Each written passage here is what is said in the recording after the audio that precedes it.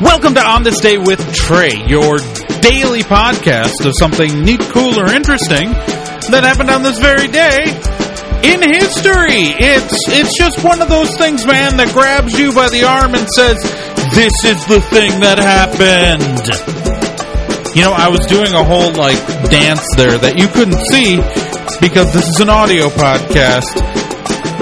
And I'm Trae Torn, and I'm your host. And today is November 29th. Second to last day of the month, people. The penultimate day, November 29th.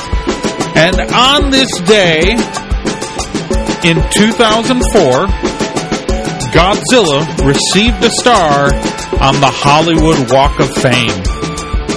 You know, On This Day with Trae reached out to Godzilla's people earlier today to get a comment. And Godzilla responded simply, or to that effect, and then burned down about 16 city blocks with his atomic breath. So thanks, Godzilla, for burning down that stadium we just spent all this money on, and we're going to open next week. The local sports team thanks you, you jerk. You couldn't just, write it down. Writing down things is easy. You have hands. I can see them. You have thumbs even.